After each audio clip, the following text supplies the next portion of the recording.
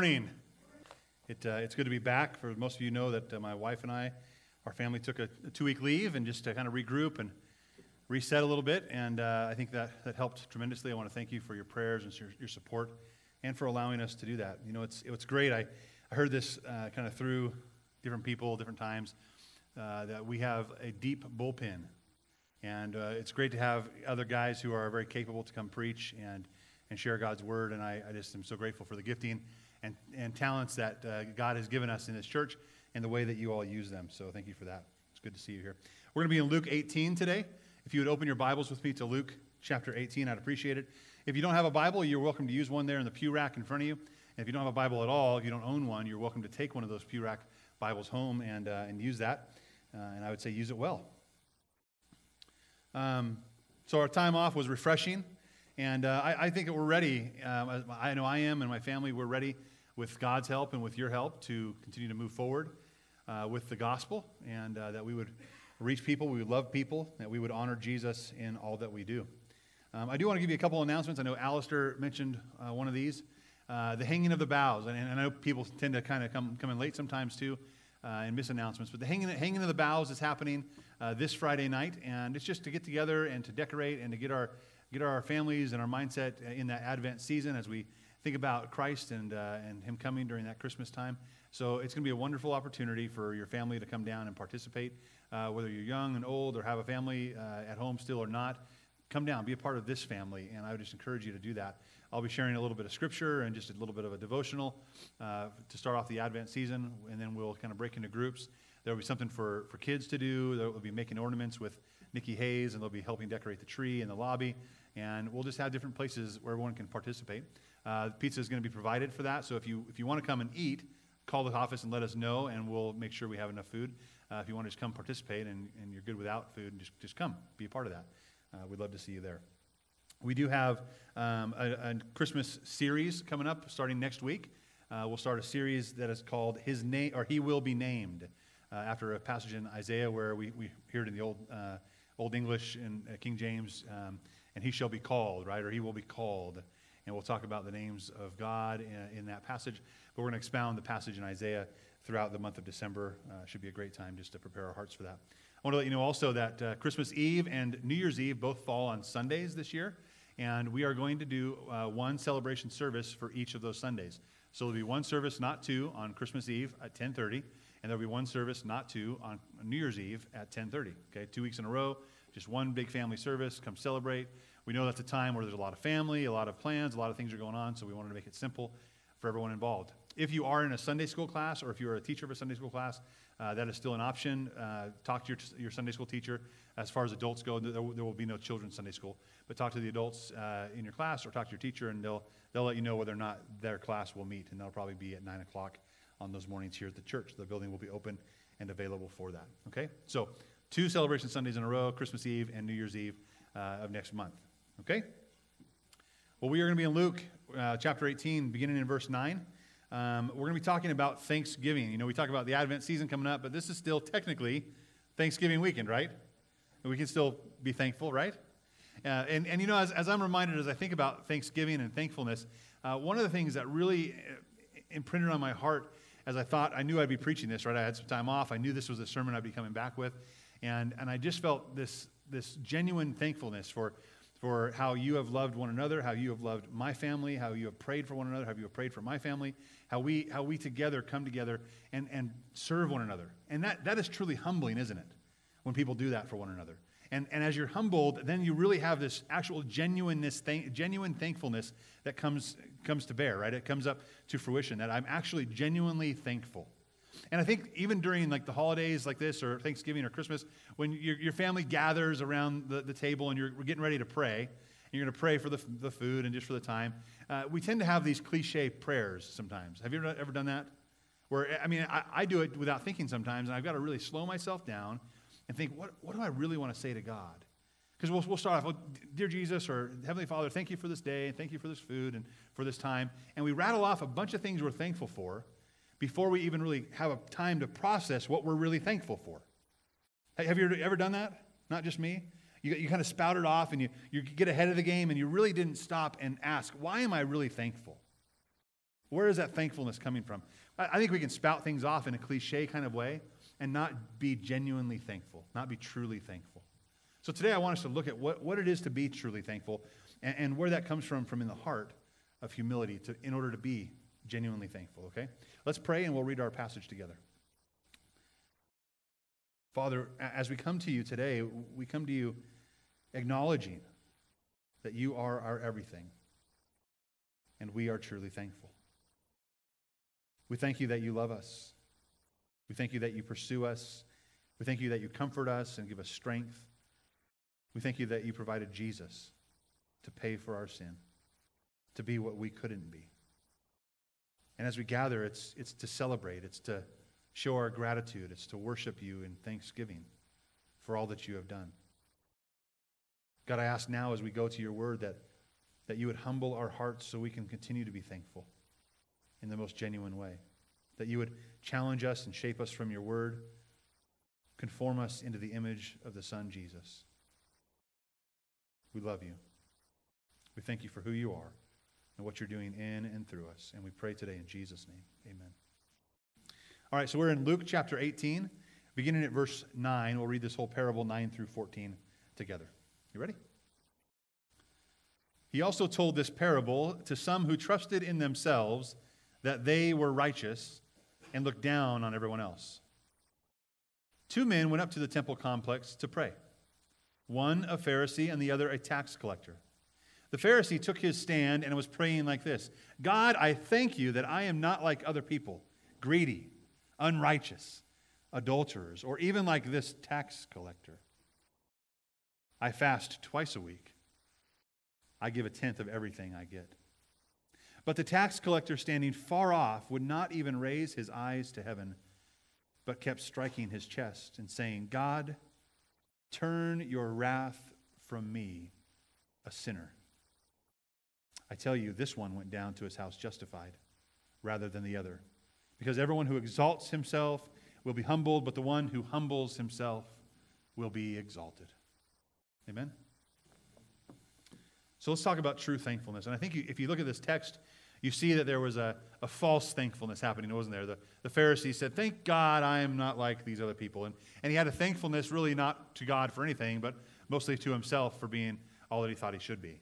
And this was a false thankfulness. So today we want to look at true thankfulness and what that looks like.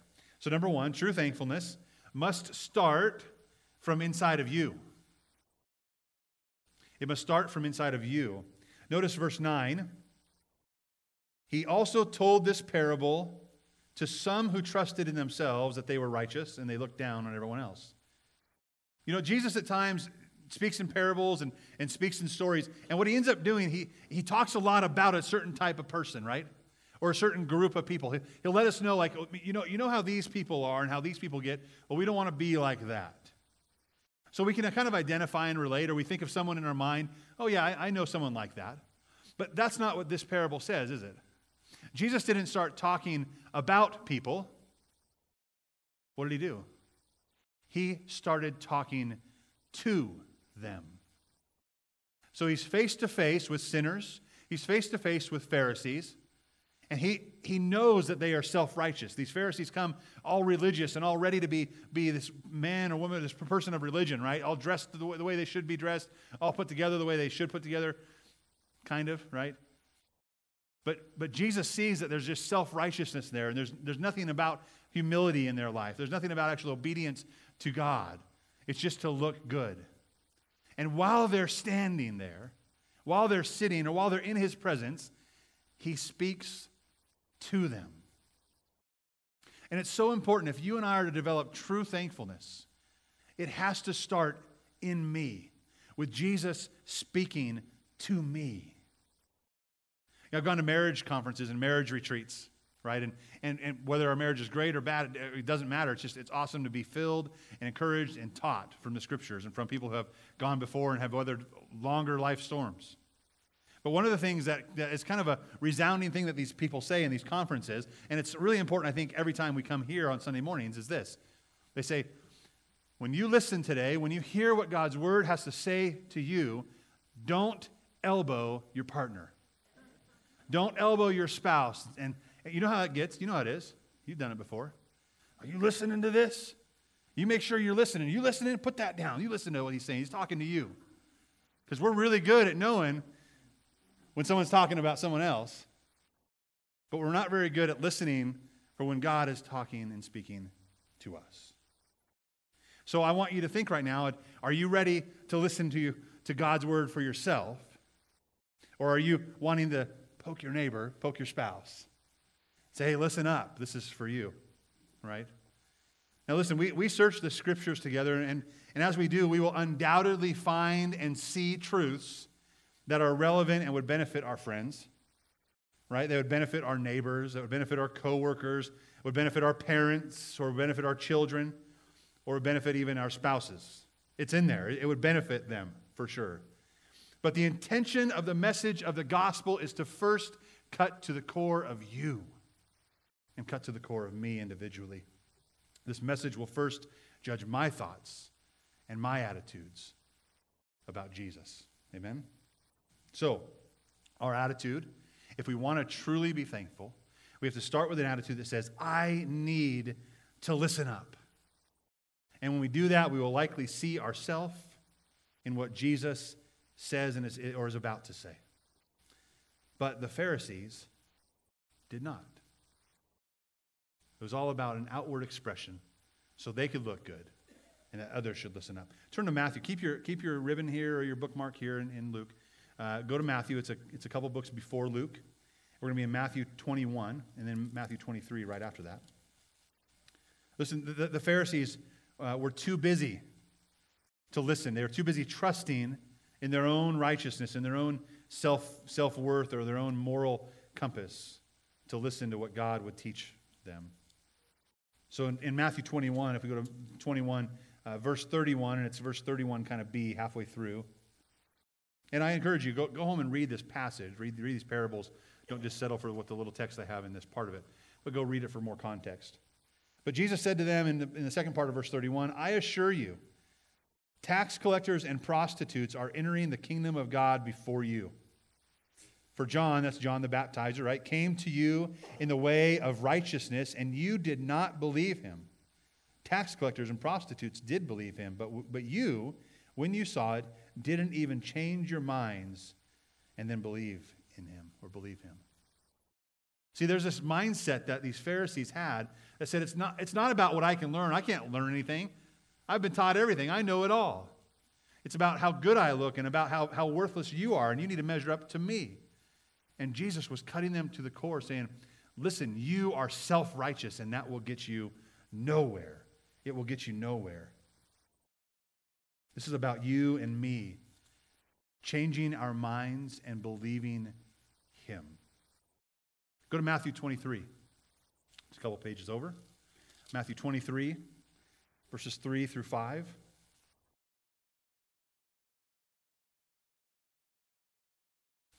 Jesus again spoke to the crowds about the Pharisees. He says, therefore, do whatever they tell you and observe it. So yeah, there's some practices. Be compassionate, be loving, be generous. Observe the things that they're talking about. But don't do what they do, because they don't practice what they teach. They tie up heavy loads that are hard to carry and put them on people's shoulders, but they themselves aren't willing to lift a finger to move them. They do everything to be observed by others. And see, that's the mentality and attitude the Pharisees had. We're self-righteous. We've got this covered. We don't need anything else. And the sinners and tax collectors, the notorious, were around saying, there's got to be something. There's got to be something better than this show that we're watching in these Pharisees. And Jesus was speaking to their hearts. And so we've got to look inside of ourselves. We've got to let Jesus speak to our hearts if we want to be truly thankful. Because true thankfulness can only start from our own humility. When you and I set ourselves aside and say, what does God have in store for me? All right, we're going back to Luke, chapter 18. So true thankfulness, now number 2, that leads us to this, it is not proud of oneself. True thankfulness is not proud of oneself. Let's look at our text, 18 verses 11 and 12. It said the Pharisee took his stand and was praying like this: God, I thank you that I'm not like other people, greedy, unrighteous, adulterers, or even like this tax collector. I fast twice a week and I give a tenth of everything that I get. Do you hear the pride in that statement? My question really is, was he even really praying to God? Or was he just speaking about his greatness and thanking God that he was so great? You know, although standing was an acceptable posture of prayer, we see Jesus here speaking to those who were self-righteous, right? So we know that this example, this Pharisee who was praying, was not really righteous. He was self-righteous. And although the posture was okay, Jesus is using this Pharisee as an example of the proud. He was using his posture was obviously about self-promotion. And he desired to show off his superior spirituality. He wanted to make sure everyone around him knew how great he was. Here's, in essence, what he was saying. Thank you, God, for me. I'm obviously your gift to the world. I look the part, right? God, as you can see, I am so morally valuable that I am the only one worthy to be looked at as righteous. That's what he was saying, wasn't he? I've got a can. I want to show you something. I got this as a gag gift a while ago, and I thought it applied. This is an energy drink, which doesn't do well with me, but this is an energy drink, and it's a can of I love being awesome. I love being awesome, right? That's the can. It's I love being awesome. And it's a gag gift, and it meant a lot to me, but it's the mentality of many of us. And obviously this Pharisee carried around a can of I love being awesome everywhere he went, right? That's what he would just show up and make sure everyone knew, I love being awesome. Isn't it great how awesome I am, right? Yeah, that's what this Pharisee was doing. And many of us do this without realizing it. Many of us do it maybe not as blatantly as this Pharisee, but we definitely find ourselves in a posture of saying, I'm a good person. I'm okay. I've got this figured out. God, I don't need God right now. God has other things to worry about. But when I'm saying that I'm a good person, even if I'm not blatantly saying it in a big crowded area, and I just go home and I'm like, oh, God, you got lots to do. I'll take care of what's going on here. I'm good. I'm a good person. I've got things figured out. What we're doing is opening up our can of I love being awesome. And we keep that in our back pocket, and it's, I don't really need God. And God wants us to understand that this is his can, not ours. God is awesome, and we need him with everything and for everything that we have. This Pharisee was confident in his own virtue, being more than enough to earn favor with God. And although he was blatant, and we kind of jokingly speak how blatant it is, some of us are the same way. We're confident in our own virtue being more than enough to please God, and it is so wrong. This Pharisee was dead wrong, and sometimes we are too. God's grace is only sufficient in our weakness. God's grace is only sufficient in our weakness. Not in our pride, not in our ego, not in our moral superiority. God's grace is only sufficient in our weakness. 2 Corinthians 12:9 says this, but he said to me, my grace is sufficient for you. My power is made perfect in what? In pride? No, in weakness. Therefore, I will boast, I will thank all the more gladly about my weakness, my humility, so that Christ's power may rest on me. Listen, what we get to boast about is not ourselves, because we are nothing. And when you compare yourself to God, if you could stand before God and say, God, look how awesome I am, you're letting me in, right? Who do you think you are? God is so holy and so pure and so perfect. And this tax collector knew the depth of his own sin. He understood the disconnect between his perfection and his righteousness and a holy God's righteousness. And we ought to think that way too, that God's power and his grace is sufficient for us, and it's made perfect in our weakness, not in our pride. And when we choose weakness, when we choose humility, we can have true thankfulness, because we will boast more gladly, so Christ's power would rest on us. Our boast or true thankfulness should only be in our weakness and an inability to measure up. We are truly thankful because we know that Christ is sufficient and we are not. Amen? Christ is sufficient. Well, that leads us to number 3. True thankfulness understands the gravity of one's sin and God's wrath. When we're truly thankful, it means we've understood the gravity of our own sin and God's wrath. Let's look at verse 13. But the tax collector, standing far off, would not even raise his eyes to heaven, but kept striking his chest and saying, God, turn your wrath from me, a sinner. See, this is a perspective that we should have. If we started, right, this is where we started. We started from the internal searching, letting God's word speak to us individually, not your partner, right? No elbow action going on.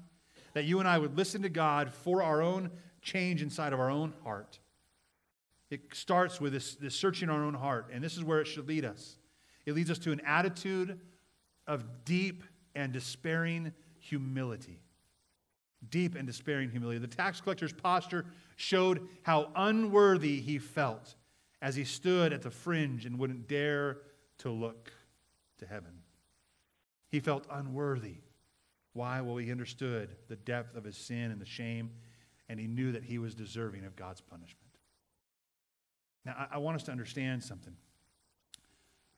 We preach God's love. We preach God's mercy. We preach God's grace. That is what it is all about. But if we don't understand that there was the wrath of God, that the wrath of God is real, that punishment for sin is real, we don't quite understand the depth of God's grace, do we? When we understand what we really deserve and then what God's willing to give us, that is incalculable compared to just knowing, oh, God loves you. God loves you. God loves you this much, that he poured his wrath against you on his son Jesus on the cross. And the son was willing to become obedient to death and to take your place and to take my place. He understood the depth, this tax collector understood the depth of his shame, and he knew he was deserving of punishment. He knew the true condition of his own heart. And like Jeremiah says, the heart is more deceitful than anything else and incurable. Who can understand it? When we really look inside of our heart, we will find something that is immeasurably evil and wicked against God and in desperate need of a change. And what did he say? He said, God, he struck his chest knowing that this heart inside of his chest was wrong and evil. And he cried out to God, God, turn your wrath from me, a sinner. What he was saying was, God, I want to escape your wrath. I want your forgiveness. I want your atonement. He knew he was a sinner and his heart was wicked. He knew he needed mercy and grace, and that's how he approached God, humbly, ready to receive it. And when you approach God humbly for his grace, he gives it. He lavishes it out on you. So you and I can be thankful and boast about it. Turn in your Bibles with me to 1 Timothy and keep your finger here. 1 Timothy is towards the end of the Bible. We'll keep going behind Luke. Not quite to Hebrews. If you get to Hebrews, you've gone too far. Or James or Revelation, you've gone really too far. 1 Timothy chapter 1.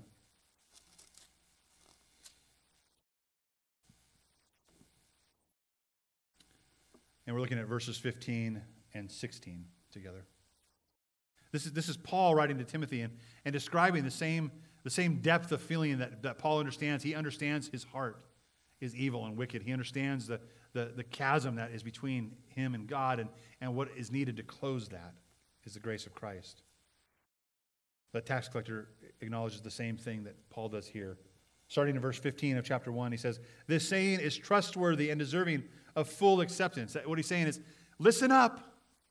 Open your heart. Listen up. Christ Jesus came into the world to save sinners, and I am the worst of them.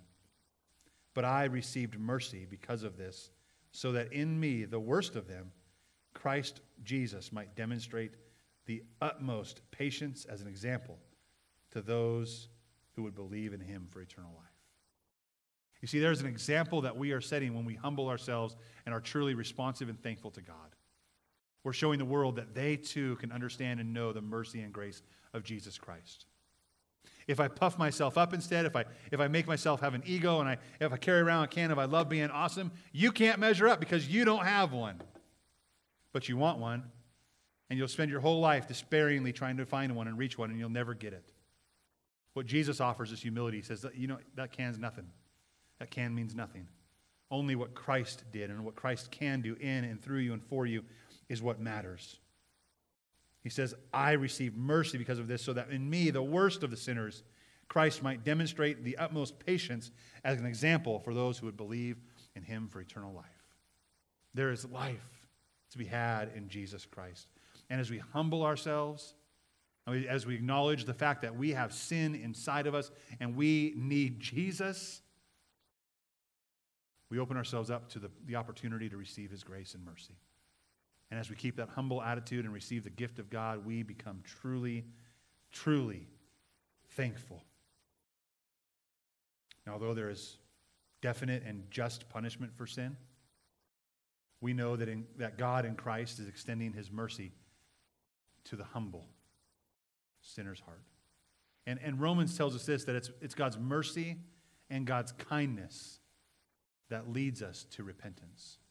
So when we understand the depth of our sin and to the extreme that Jesus went to draw us to himself and to forgive us, now that kindness of God, that mercy of God is what leads us to repentance, that leads us to change our heart and turn from ourselves and from our awesomeness and lay that aside for Christ's awesomeness, for his righteousness, which is far beyond anything we could ever have. And that leads us to number 4. True thankfulness believes that one is justified by God alone. They believe one is justified by God alone. So if you're truly thankful, you get this. You understand that there's nothing that you can do apart from him. Let's look at verse 18, or verse 14 of chapter 18. So he was striking his chest, saying, God, turn your wrath from me, a sinner. And then Jesus says, I tell you, this one went down to his house justified rather than the other. Because everyone who exalts himself will be humbled, but the one who humbles himself will be exalted. If you're exalting yourself right now, you will be humbled in a way that you do not want to be humbled. You will suffer the just and wrath of God.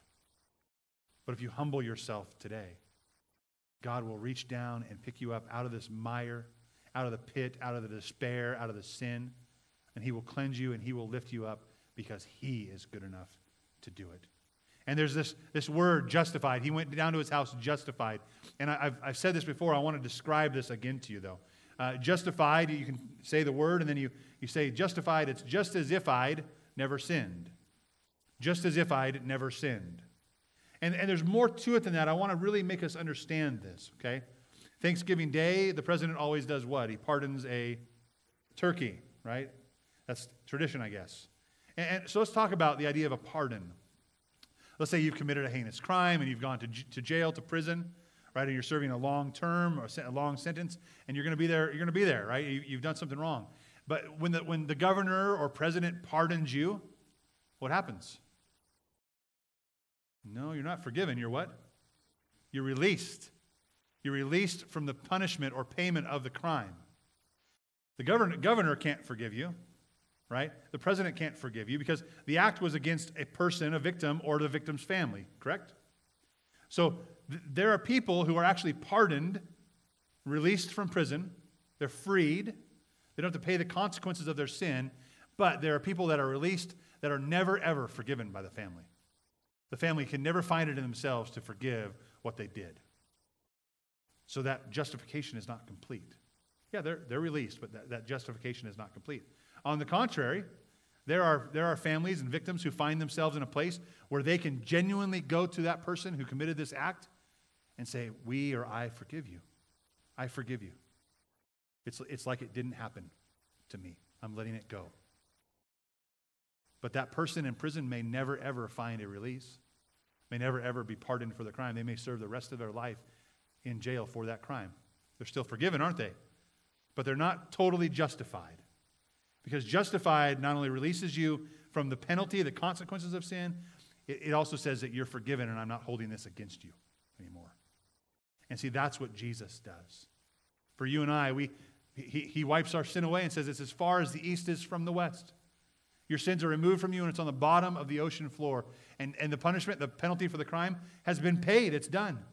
What you deserved, what I deserved for my sin, was placed on Jesus. God's wrath was placed on Jesus to take my punishment so I could have a pardon. And he shed his blood so I could have forgiveness. It's the whole package, isn't it? It's both forgiveness and a pardon. It's called justification, or being justified. And it is then just as if I'd never sinned. The forgiveness is there, it's gone, the sin is gone, it's like it never happened, and there's no punishment for a sin that I didn't commit. It's gone. I'm pardoned. And that's how you go back justified. And the truly thankful believes that justification comes from God alone, and that through the grace of Christ on the cross. And James tells us that he gives greater grace, and he says, therefore, God resists the proud. He'll resist if you're saying I'm awesome and I've got it all together, I'll work on it myself, my moral superiority is far better than anyone else, so I'm good. He resists the proud, but gives grace to the humble. I want God's grace. See, as we receive the gift of God and God's grace, our humble hearts have been lifted and pulled up out of the mire and out of the pit of despair, out of the pit of shame. And our humble hearts have become thankful because he did that. Our boasting should never be about how great we are or thankful of how good we've been. It should be how great God is. He has done so much for us through the cross. And my prayer, and I pray this all the time, that you and I would be truly thankful from the humility in our hearts for what Christ has done for us. Amen? All right, let's stand together and pray.